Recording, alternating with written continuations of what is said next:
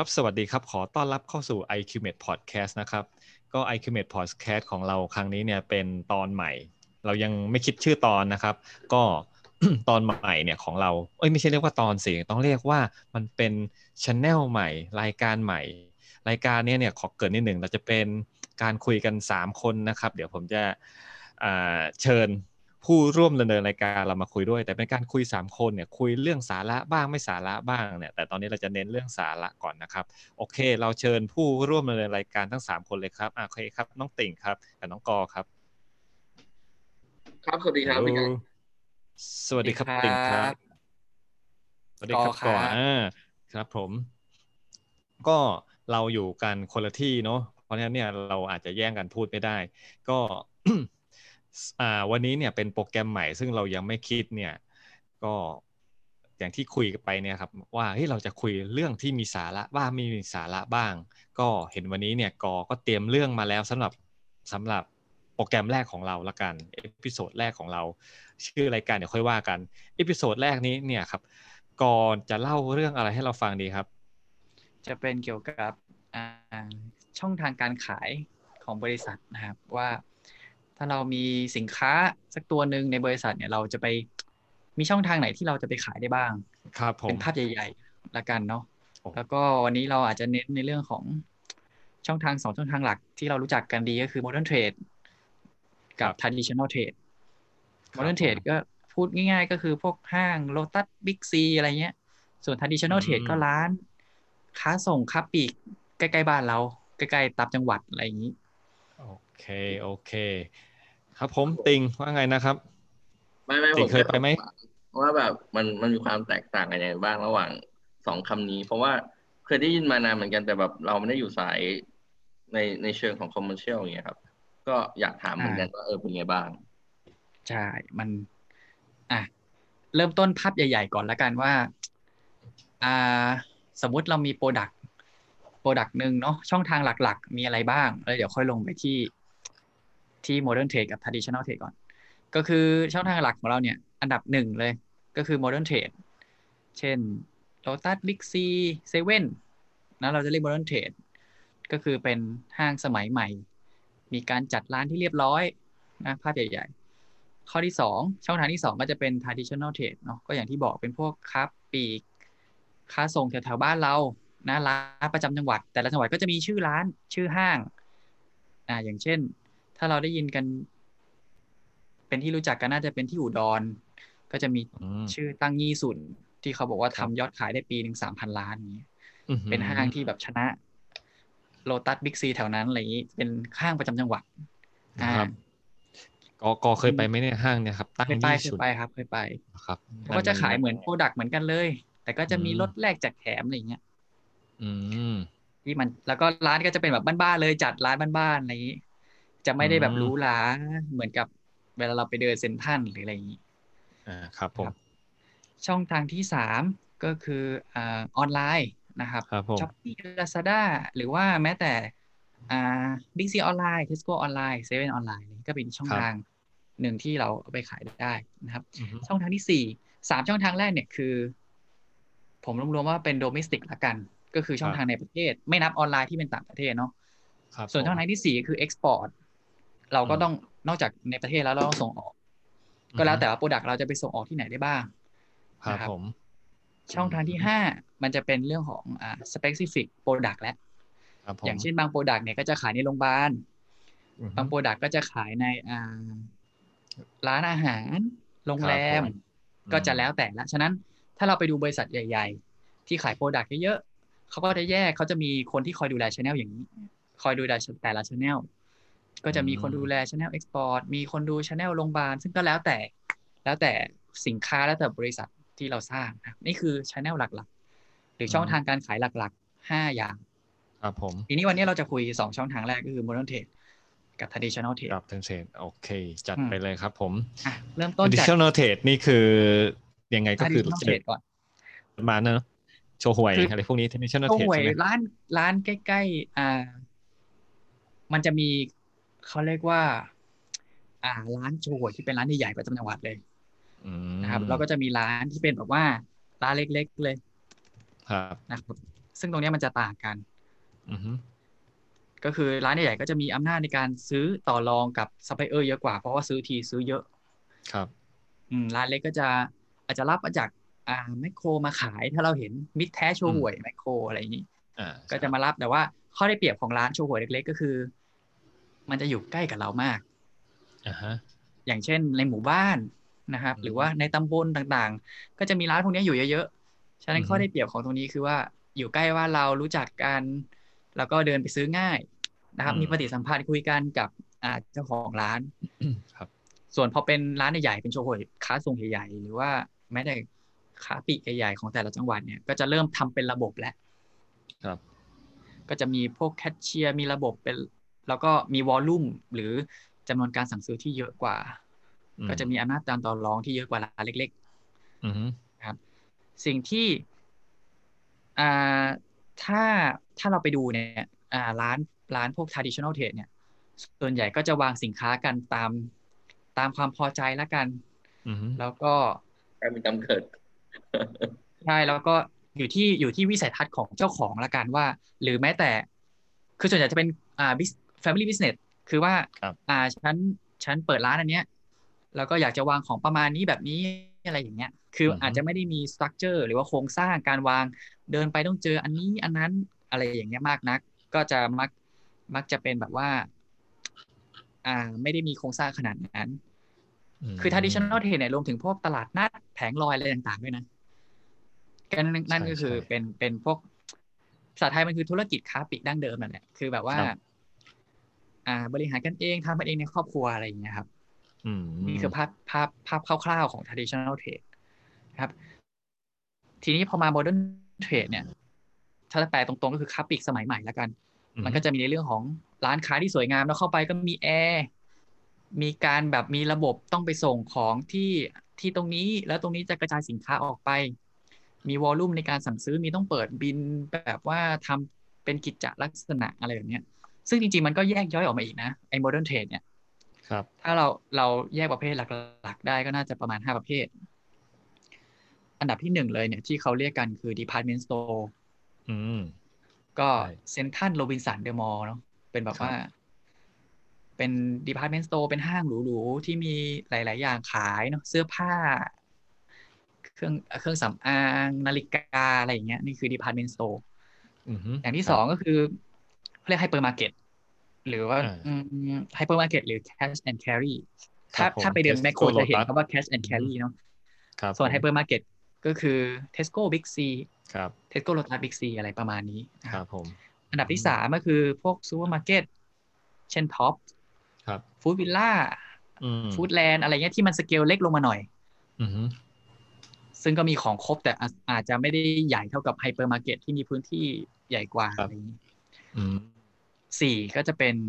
เขาจะเรียกว่า convenience store หรือว่า CVS ก็คือ 7-Eleven อันนี้ก็เป็นสเกลเล็กเลย Tesco Express อะไรอย่างนี้ Family Mart อะไรเงี้ยที่เราเห็นอย่างสุดท้ายก็คือจะเป็นพวกแบบ specialty store และอย่างเช่นวสันต์จะขายเครื่องสำอางพวกของที่ใช้อะไรอย่างนี้หรือว่า Office Mate ก็จะขายแต่เรียกว่าเป็นเครื่องเขียนใช่หรือเป็น power buy ก็จะขายเป็นแบบว่าจะขายเครื่องไฟฟ้าอย่างเดียวเลยก็เป็น specialty store ไปใช้ modern trade หลักๆก็จะมี5ประเภทนะครับซึ่งจริงๆถ้าเราเทียบ5ประเภทนี้กับ traditional trade ก็พอเป็นไปได้อย่างเช่น power buy ก็คืออะไรก็คือร้านขายเครื่องใช้ไฟฟ้าตามจังหวัดตามหัวเมืองที่มันอาจจะไม่ได้บอกว่ามีความหรูหรามีโปรโมชั่นแต่ว่าใช้แบบบัตรประชาชนใบเดียวผ่อนได้นั่นก็จะเป็น traditional trade เป็นแบบว่านี่คือการแบ่งแยกกันนะครับหรือว่าแม้แต่อย่าง B2S หรือก็อาจจะเป็นร้านสมใจไหมที่อาจจะยังแบบเป็นกึ่งสมัยใหม่อยู่หรืออะไรอย่างเงี้ยก็จะเทียบกันประมาณนี้ได้นะครับหรือแม้แต่พวกแมคโครก็อาจจะเป็นร้านแมคโครถ้าเทียบก็อาจจะเป็นร้านค้าส่งประจำจังหวัดครับผมอะไรประมาณนี้นี่คือความต่างของ traditional trade กับ modern trade วิธีการดีลงานสมมติเรามี product เราจะไปดีลงานเนี่ยมันก็จะไม่ค่อยเหมือนกันแหละเพราะว่า modern trade เนี่ย มันจะมีในเรื่องของอ่าระบบต่างๆอือฮึที่แบบอย่างเช่นที่เราได้ยินอาจจะมีเรื่องของ listing RGP fee อะไรอย่างมี นี้ป่ะครับ fee ที่ต้องล็อกว่าต้องกี่เปอร์เซ็นต์อือฮึอะไรอย่างนี้ แต่พอมาเป็น traditional trade เนี่ยจริงๆ traditional trade บางที่อาจจะมีระบบเหมือน modern trade เลยอือฮึแต่มันก็ยังมีในเรื่องของว่าด้วยความที่เป็น family business หรือความที่เป็นเจ้าของคนเดียวหรืออะไรเงี้ยมันยังแบบต่อรองกันได้คุยกันได้ไม่ได้มีระบบมากมายเฮ้ยต้องวางตรงนี้เพราะว่าอะไรเพราะว่าอย่างถ้าเป็นไฮเปอร์มาร์เก็ตหรือเป็นเทสโก้อย่างเงี้ยด้วยความที่มันมีหลายสาขาครั้งนั้นเขาต้องฟิกว่าอือฮึสินค้าตรงนี้ต้องวางตรงนี้นะต้องวางตรงนั้นนะแต่ละสโตร์ต้องวางตรงไหนอือฮึแต่ถ้าเป็นอย่างนี้ปุ๊บเราอาจจะเอ้ยตรงนี้ขอวางตรงนี้หน่อยได้ไหมต่อรองได้อะไรอย่างเงี้ยคือความเฟ e ซิเบิลมันจะไม่เหมือนกัน อือฮึอืมแต่ความยากของมันก็คือว่า Modern Trade เนี่ยเราคุยแค่สมมติอย่างเช่นเราอยากขายของในเซเว่นเราคุยครับเซเว่นสำนักงานใหญ่ทีเดียวเราไปได้10,000 สาขาเลยอืมถูกไหมแต่ว่าครับพอ traditional trade เนี่ยถ้าเราต้องการจะเก็บทุกจังหวัดเนี่ยเราต้องไล่คุยทุกจังหวัดเลยเพราะว่าอะไรเพราะแต่ละจังหวัดแต่ละอำเภอแต่ละตำบลคนละใชเจ้าของกัน่นะใช่เหนื่ฉะนั้น อยมาก ใช่ กว่าจะใช่เก็บฉะนั้นการที่เราจะครับเอาสินค้าเข้าไปขายเนี่ยมันต่างกันละอือฮึการดีลกับ modern trade คือดีลกับคนตรงกลางอย่างเดียวแล้วเขาก็จ่ายครับออกแต่ละสาขาอือฮึแต่การดีลกับ traditional trade นี่คือต้องไปแต่ละจังหวัดอือฮึนี่คือความยากที่ที่ต่างกันด้วยในการขาอืยอครับครับอืมครับผมประมาณนี้ถ้าแบบประมาณกว้างๆเนาะมันจะมีดีเทลหลายๆอย่างอย่างเช่นการแบบการโอเปอเรชันหรือว่าการแบบหน้าร้านที่ต่างกันเราต้องทำยังไงบางที่บางสินค้าจะต้องมี PC ประจำร้านเลย PC ก็คือเวลาเราเดินเข้าไปในห้างเนาะมันจะมีคนที่แบบครับ อ่าช่วยเราขายแบรนด์สมมติเป็น PC ซัมซุงก็จะขายแต่ทีวีซัมซุงอืทีมวีดีกว่าอะไรอย่างนี้พวกพวกนี้คือเขาแบบไปแบบใครเป็นคนจ่ายเงินให้เขาอะครับเป็นพวกนี้ซัเนี่ยมซุงหพวกนี้รือว่าเป็นห้างพวกจ่ายนี้เนี่ยซัมซุงจะเป็นคนจ่าย อืมอ่าแล้วก็อ่าก็จะฝาก PC คนเนี้ยไปให้กับสมมติว่า PC ครับซัมซุงในห้าง Big C ซัมซุงก็จะเขียนจดหมายว่าชื่อนี้จะมาปฏิบัติงานใน ครับผ Big ม C นะจะมาดูแลแผนกเครื่องอืใช้ไฟอฮึฟ้าซัมซุง PC คนนั้นก็จะไปปฏิบัติงานที่ Big C สมมุติสาขาอ่าครับราชดำริอือฮึเงินเดือนที่จ่ายก็มาจากซัมซุงอืจ่ายแต่ก็เหมือนมกับว่าเป็นลูกน้องของห้างห้างอืมเพราะว่าช่วยห้างในการขายของครับผมอะไรประมาณนี้มันมีก็จะมีตัวอย่างหนึ่งที่พี่เห็นนะครับในห้างโฮมโปเนี่ยเหมือนจะมี PC เหมือนกันเยแต่อะมาว่าเขากเยอะมาก เขาแต่งตัวเหมือนโฮมโปเลยเหมือนหมายถึงว่าไม่โฮมโปสิแต่งตัวเหมือนเป็นชุดยูนิเป็นพนักฟอร์มของโฮงานโฮมโปรมโปเลยใช่ใช่แต่เวลาเขาแยกไม่ออกแขวนป้ายครับจะเห็นว่าเขาจะเขียนว่าเป็น PC ของยี่ห้ออะไรอ๋อไม่อ่เคยดูเลยาเนาะถ้าเราลองดูเราจะเห็นว่า PC ของยี่ห้อนี้หรือเราถามเขาก็ได้ว่าเฮ้ยพี่เชียร์สมมอืติเราไปเดินมเครื่องทำน้ำอุ่นครับเฮ้ยทำไมพี่เชียร์ยี่ห้อชาร์ปบ่อยจังอะพี่อืมมาจากชาร์ปปะเนี่ยอะไรเงี้ยบางคนก็อืจะบอกอ๋อใช่มเนี่ยมาจากชาร์ปอะไรออืย่างนี้ มอืก็คือมแต่เขาก็จะเหมือนกับคือผมว่ามันแล้วแต่ห้างแล้วแต่การเทรนเนาะคือครับบางทีเนี่ย PC ที่เป็นสมมติ PC ขายชาร์ปเครื่องทำน้ำอืมอุ่นชาร์ปเขาก็สามารถแนะนำยี่ห้ออื่นได้ แล้วก็เปรียบอืมเทียบให้เห็นว่าอย่างว่าอย่างผมไปอย่างเนี่ยประสบการณ์ตรงเลยว่าเราไปซื้อเครื่องทำน้ำอุ่นเขาก็แนะนำเขาเป็น PC ชาร์ปนะเขาบอกว่าชาร์ปดีกว่ายังไงเขาอธิบายให้ฟัง อืมเปิดให้ดู แล้วก็ดูจุดแข็งยี่ห้อนี้ดีกว่านะ เพราะว่าตรงนี้ส่วนชาร์ปดีกว่า ตรงนี้ให้เราเลือกเอง เขาก็ไม่ได้แบบว่า เฮ้ยยูต้องมาซื้อของไอนะ แต่ว่าเราช่วยแนะนำได้ มันก็เหมือนกับเป็นคนช่วยขายไปในตัว สุดท้ายคือโฮมโปรเนี่ยจะขายยี่ห้ออะไรก็ได้ถูกไหมฮะ อืมคแต่รับว่าได้หมด แต่ตัว PC เองเนี่ยก็อยากขายยี่ห้อตัวเองเพราะได้ยอด อืมครับแต่ PC เข้าใจเองถ้าเป็น PC ที่เข้าใจระบบเนี่ยก็จะแนะนำทุกๆแบรนด์อืมแล้วก็พยายามหาสิ่งที่เป็นจุดแข็งของตัวเองไปขายกับลูกค้าอืและมสุดท้ายแล้วแต่คือลูกค้าก็เป็นคนเลือกอืมครับ ประมาณมันนี้มันจะมีประเภทแบบสมมุติว่าขายเครื่องทำน้ำอุ่นเงี้ยมียี่ห้อ PC Panasonic กับ PC ยี่ห้ออีกยี่ห้อหนึ่งเนี่ยแบบมันตบตีกันบ้างไหมครับ มีอยู่แล้วก็จะแบบบัฟกันว่าอันนั้นไม่ดีอันนี้ไม่ดีมันมีอยู่แล้วครับ อ่า แต่บางคนเขาก็คือมันเป็นพอไปถึงตรงนั้นมันอาจจะมีเรื่องของ personal แล้วว่าแบบฉันครับชอบคนนี้ไม่ชอบคนนั้นอะไรอย่างเงี้ยมันจะมีมันหลายๆอย่างแหละเหมือนกับอืม เราเหมือนเราเป็นเซลล์ขายของแล้วไปอยู่ด้วยกันน่ะแล้ว นะ ขายของที่เดียวกันในที่เดียวกันน่ะมันก็จะมีถ้าเราคุยกันได้หรือว่าอะไรอย่างนี้มันก็โอเคแต่ถ้าบางคนเขาก็ไม่ชอบกันเลยก็มี อืมมันก็จะบัฟครับกันว่าอันนั้นไม่ดีอันนี้ไม่ดีอะไรอย่างนี้แต่สุดท้ายสุดก็อยากจะบอกว่าตัว Product นั่นแหละคือจะเป็นตัวตัดสินอย่างเช่นลูกค้าดูทีวีมาเห็นโฆษณามีในใจอยู่แล้วอืมฉันจะซื้ออันนี้แหละใครจะคอนวินยังไงหรือว่าใครจะโฆษณายังไงก็ไม่สนอ่ะฉันจะซื้อตัวนี้อยู่แล้วอะไรอย่างเงี้ยอืมอืมอืม เจอ Google ไง ก็จะก็จะมีพันทิปมี Google อีกมันก็ไม่ได้แค่ PC อย่างเดียวแต่การที่มี PC อยู่หน้าร้านมันก็ช่วย อืมในเรื่องของอย่างเช่นการเติมของอย่างเงี้ยถ้าไม่มี PC มีแค่พนักงานสมมติมีแค่พนักงานบิ๊กซีครับอาจจะเติมไม่ทันเพราะว่าขายของเยอะเขาอาจจะต้องไปเติมแผนกอื่นก่อนแต่ถ้าเรามี PC ก็อาจจะช่วยเติมสินค้าของเราด้วยอะไรอย่างเงี้ยอืม ก็จะช่วยได้บ้างทีนี้อยากถามซึ่ง ความ PC ก็เห็นมีใน traditional ครับ trade ด้วยนะอ่าอ๋อเอครับอผมอย่างเช่น traditional trade ใหญ่ๆอย่างตั้งนี่ส่วนที่บอกไปก็มี PC ประจำนะครับมันใหญ่มากยอดขายมันใหญ่มากจน เออ ในการมี PC จ้างมามันคุ้มอ่าอ่าครับผม อันนี้อยากจะถามนิดนึงคือ อย่างเขาว่าเฮ้ยอย่าง Technical Trade ร้านโชว์หวยเนี่ยพอมันมี7-Eleven เข้ามาเนี่ยมันก็ทำให้ยอดขายของร้านพวกนี้มันตกลง อันนี้จริงไหมครับก็ต้องถามว่าจริงไหมมันก็จริงแหละแต่ว่ามันต้องมีการปรับตัวแหละเพราะว่าอืมความต่างของคือหลายๆละอย่างเช่นต้องพูดว่าไงดีเซเว่นมันเป็นระบบเนาะสินค้ามันก็จะมาเป็นระบบอืมคมีรับการมีการทำ new product ใหม่ๆมี product ที่เขาเรียกว่า differentiate หรือแตกต่างอืมมี only at seven เห็นไหมเขาพยายามทำให้เซเว่นแตกต่างจากอ่า convenience store อื่นๆ อ่าฮะครับเพราะว่าถ้าอยากมาซื้อนี้ต้องมาซื้อที่ชั้นเพราะเนี่ยสินค้าตัวนี้คือ only at seven นะอืมสมมติเราอยากกิน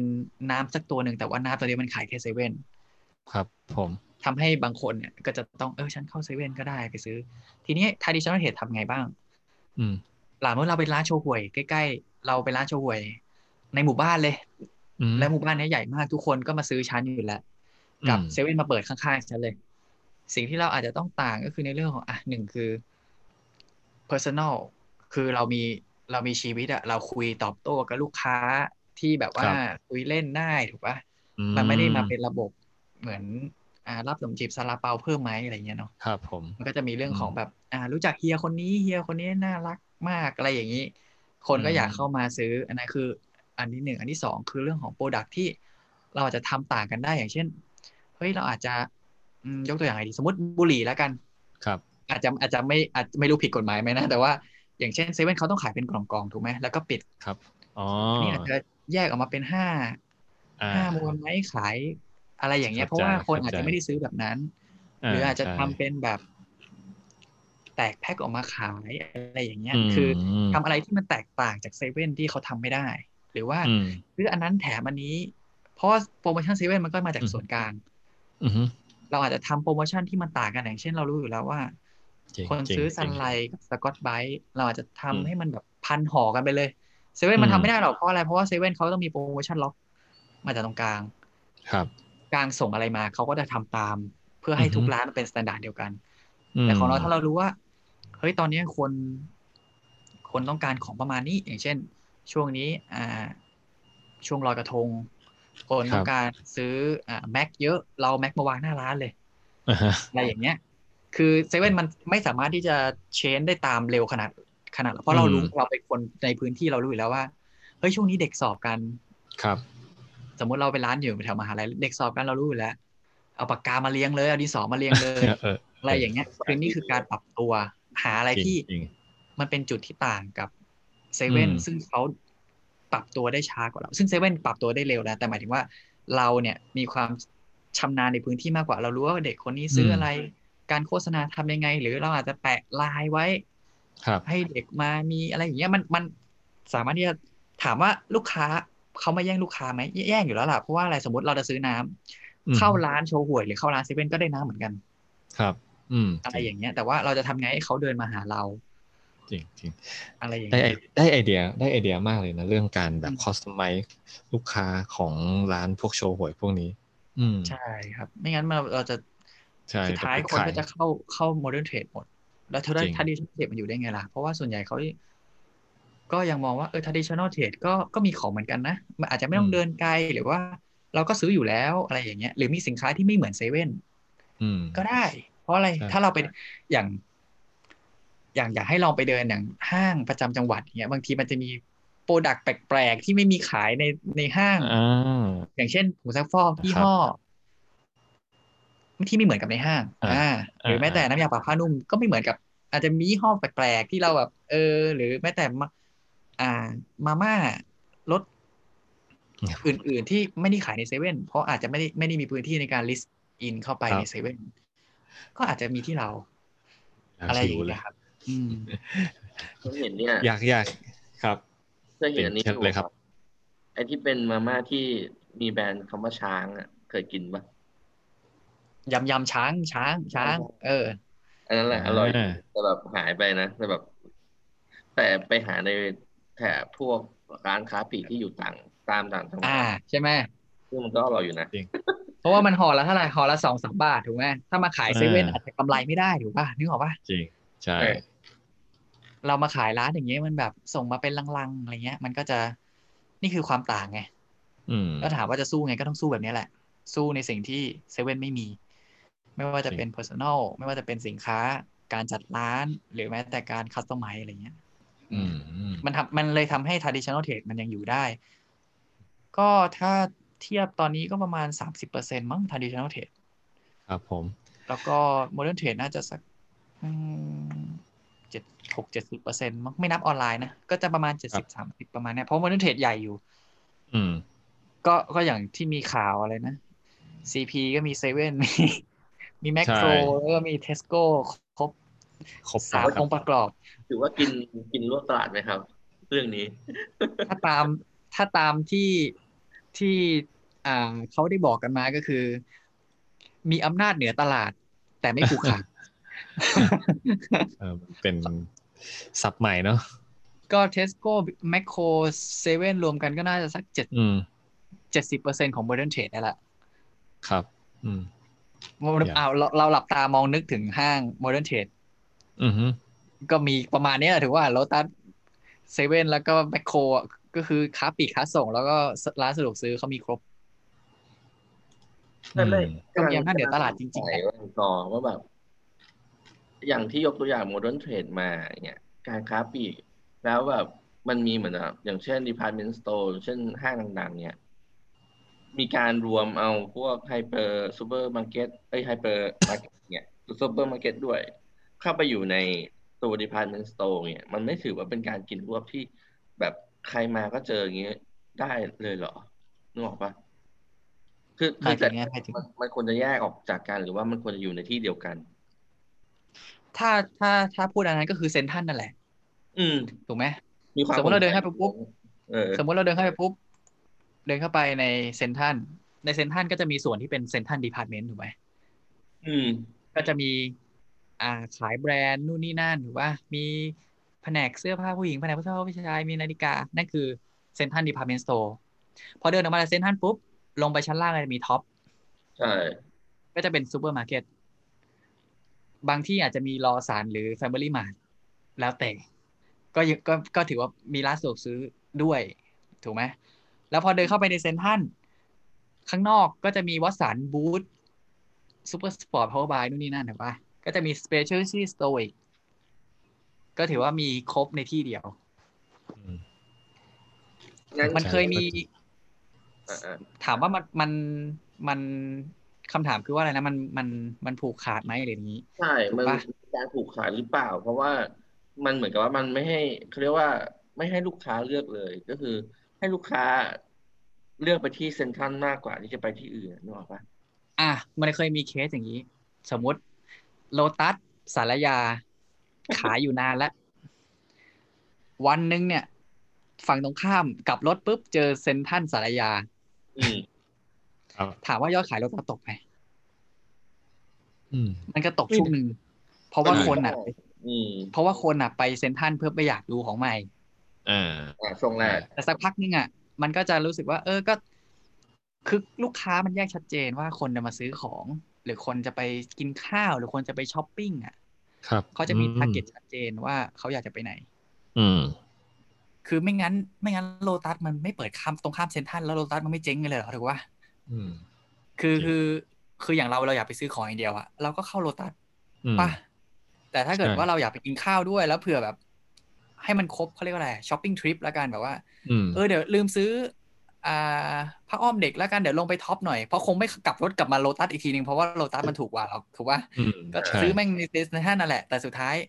จุดประสงค์ของการไปซื้อมันไม่เหมือนกันไง อืม ใช่ ก็เลยถามว่าทำให้แต่ละห้างมันยังอยู่ได้เพราะมันมีจุดขาย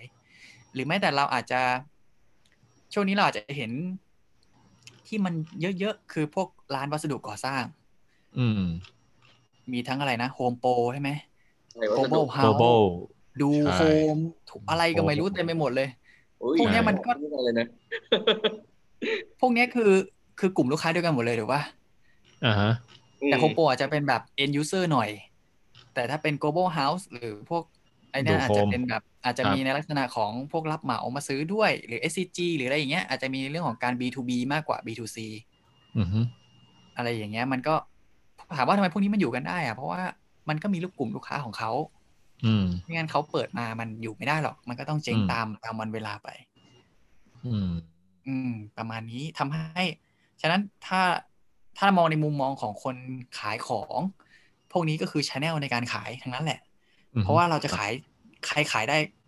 เราก็ขายได้หมด อืม แต่ถ้ามองในมุมของถ้าเราเปิดร้านรีเทลเลอร์เองเนี่ย เราก็ต้องมองแล้วว่าร้านของเราเนี่ย จะไปแย่งของใครมาได้บ้าง อืม แล้วร้านของเราเนี่ยมีกลุ่มลูกค้าเป็นใครจะต้องมองสักมุม สำคัญเลยกลุ่มลูกค้านี่คือแบบต้องชัดเจน อืม คือสมมติว่าFamily Mart 7-Eleven อย่างเงี้ยเขาแข่งกัน หรือไม่แต่ ครับ มันเคยมีเคสอย่างเช่นผมเคยทำที่ Tesco นะฮะ ครับ คิดว่า Tesco Express กับ 7เนี่ยมันต่างกันไหมแทบจะไม่ต่างเลยเนาะ เราจะสมมุติเราเป็น Tesco Express เราจะทำยังไงให้แบบว่า ให้มัน differentiate ออกมาแบบว่าต่างกับ 7ไม่งั้น ถ้าเรามองว่ากลุ่มลูกค้าเดียวกันมันก็ ใช่ ถ้า ก็ เข้า ไม่ ไปดู ได้ ของ สิ มันใช่หรือเปล่าใช่ไหม อืม ขายผ้าขนหนู มันก็จะมี2 กลยุทธ์ก็คือชั้นบีทเซเว่นเลยเซเว่นมีอะไรชั้นบีททุกอย่าง Tesco Express ทำให้เหมือนเซเว่นเลย อืม หรือว่าฉันต้องแตกต่างจากเซเว่นเพราะว่าฉันมีกลุ่มลูกค้าของฉัน มันก็จะมี2 ทางถูกไหมฮะ ครับผม อะไรอย่างนี้ ฉะนั้นสมัยที่ผมอยู่สิ่งที่เขาทำก็คือเซเว่นตอนนั้นยังไม่มีอาหารสด ฮะ เนื้อหมูผักอะไรอย่างนี้ตอนนี้อาจจะมีเห็นในบางสโตร์แล้วเนาะ ใช่ แต่ว่าเมื่อก่อนเนี่ยไม่มี ม ฉะนั้นจุดแข็งของ Tesco Express คือฉันมีผักฉันมีข้าวสารอันเบลเลอร์เลยคือฉันเหมือนกับเป็นแบบว่าร้านย่อมๆที่มีเรื่องอาหารสดฉันเก่งกว่า นั่นคือจุดแข็งของสมัยก่อนที่เขาใช้ในการสู้กับเซเว่น ครับผม แล้วพอคนเข้ามาซื้ออาหารก็อาจจะซื้ออย่างอื่นไปด้วย ก็จะได้ยอดขายไปด้วยนะครับส่วนคนที่เข้าเซเว่นก็จะเป็นกลุ่มคนที่อยากได้แก๊ปแอนด์โกแล้วกัน ครับผม เร็ว ชิ้น ๆข้าว เล็กๆด้วย ข้าว ถูกไหม เว ครั ฟ บ หรือข้าวเวฟแล้วก็กลับ อืม แต่ส่วนคนเข้า Express อาจจะอยากได้ในเรื่องของไปทำกับข้าวเองซื้อกระเทียมซื้อนู่นซื้อนี่อะไรอย่างนี้ ครับ ก็จะแยกกันชัดเจนเนาะอะไรอย่างเงี้ย แต่เดี๋ยวนี้เซเว่นก็เริ่มปรับตัวแล้วว่า ไม่ได้ ฉันต้องลองผักผลไม้ไหมฉันต้องลองขายเนื้อไหมฉันต้องลองขายอะไรไหมส่วน Tesco Express เองก็เริ่มมี Gap and Go มีของอาหารของตัวเองมีให้มันมีกาแฟมีอะไรอย่างนี้ขึ้นมาให้มันแบบว่าให้มันครบคือเริ่มปรับตัวให้แบบคู่แข่งเป็นยังไงก็เริ่มต้องมีให้ครบอะไรอย่างนี้พวกนี้จริงๆต้องทำ data หนักมากเลยนะว่าแบบลูกค้าเป็นใครซื้ออะไรกลุ่มลูกค้าก็ต้องค่อยๆปรับอะครับว่าบางที อย่างเซเว่นบางที่เอาผักมาขายจะเน่าก็ได้เพราะว่าคนไม่ซื้อนึกออกปะเพราะว่ามันจะขายผักทุกสโตร์ก็ไม่ได้อาจจะต้องเป็นสโตร์ที่อยู่ใต้คอนโดไหมถ้าไปขายสโตร์ที่เป็นออฟฟิศใครจะซื้อผักเพราะว่าออฟฟิศกินเสร็จแล้วก็ขึ้นไปทำงานและอะไรอย่างเงี้ยคงไม่มีใครเอาผักไปทำกับข้าวในออฟฟิศอะไรอย่างงี้ ใช่ ก็ต้องดูอีก โอเค ประมาณ ได้จ น่า ริง จะ ๆ พอ วัน เห็น นี้ ภาพคร่าว เห็นภาพ วันนี้เรายังไม่ถามอะไรเยอะ เพราะเราเล่าแค่2 channel อยู่ใช่ไหมครับ เดี๋ยวพอเรามีเรื่องออนไลน์อะไรมาซึ่งน่าจะเป็นศึกหนักเลยช่วงนี้กำลังมัน ๆ เล ใช่ ย น่าจะเข้มข้นมากขึ้น อันนี้เราฉายภาพรวมกว้างๆธรรมดาให้เห็นก่อนหลายคนก็อาจจะรู้แล้วยังไงติดตามตอนต่อไป อันนี้มีอะไรเสริมไหมครับ ก่อนที่เราจะจากกันไปเอพิโซดแรกนี้ ก็ฝากดู channel เป็นchapter ต่อๆไปแล้วกัน ได้ครับ อันนี้เราอาจจะยังติดขัดกันอยู่นะครับ ยังไม่เกี่ยวก้อยกันดีนัก เพราะมันออนไลน์เนาะ3 คนอยู่แต่ละที่กันยังหาจุดตรงตัวยากดีกว่า เวลาถาม ใช่ไหมครับติ่ง แต่ก็คิดว่า ครับ น่า ผ จะ ม ได้อะไรไปบ้าง ได้แหละเพราะว่ามันมีความชัดเจนมากขึ้นในเชิงที่ตอนแรกนึกว่าเป็น sexy word แล้วกัน ครับผม ครับ โอเค ยังไงฝากติดตามก็ด้วยนะครับเอพิโซดแรกนี่เดี๋ยวไปคิดชื่อตอนก่อนนะครับ โอเค สวัสดีครับผม สวัสดีครับ ครับ ครับ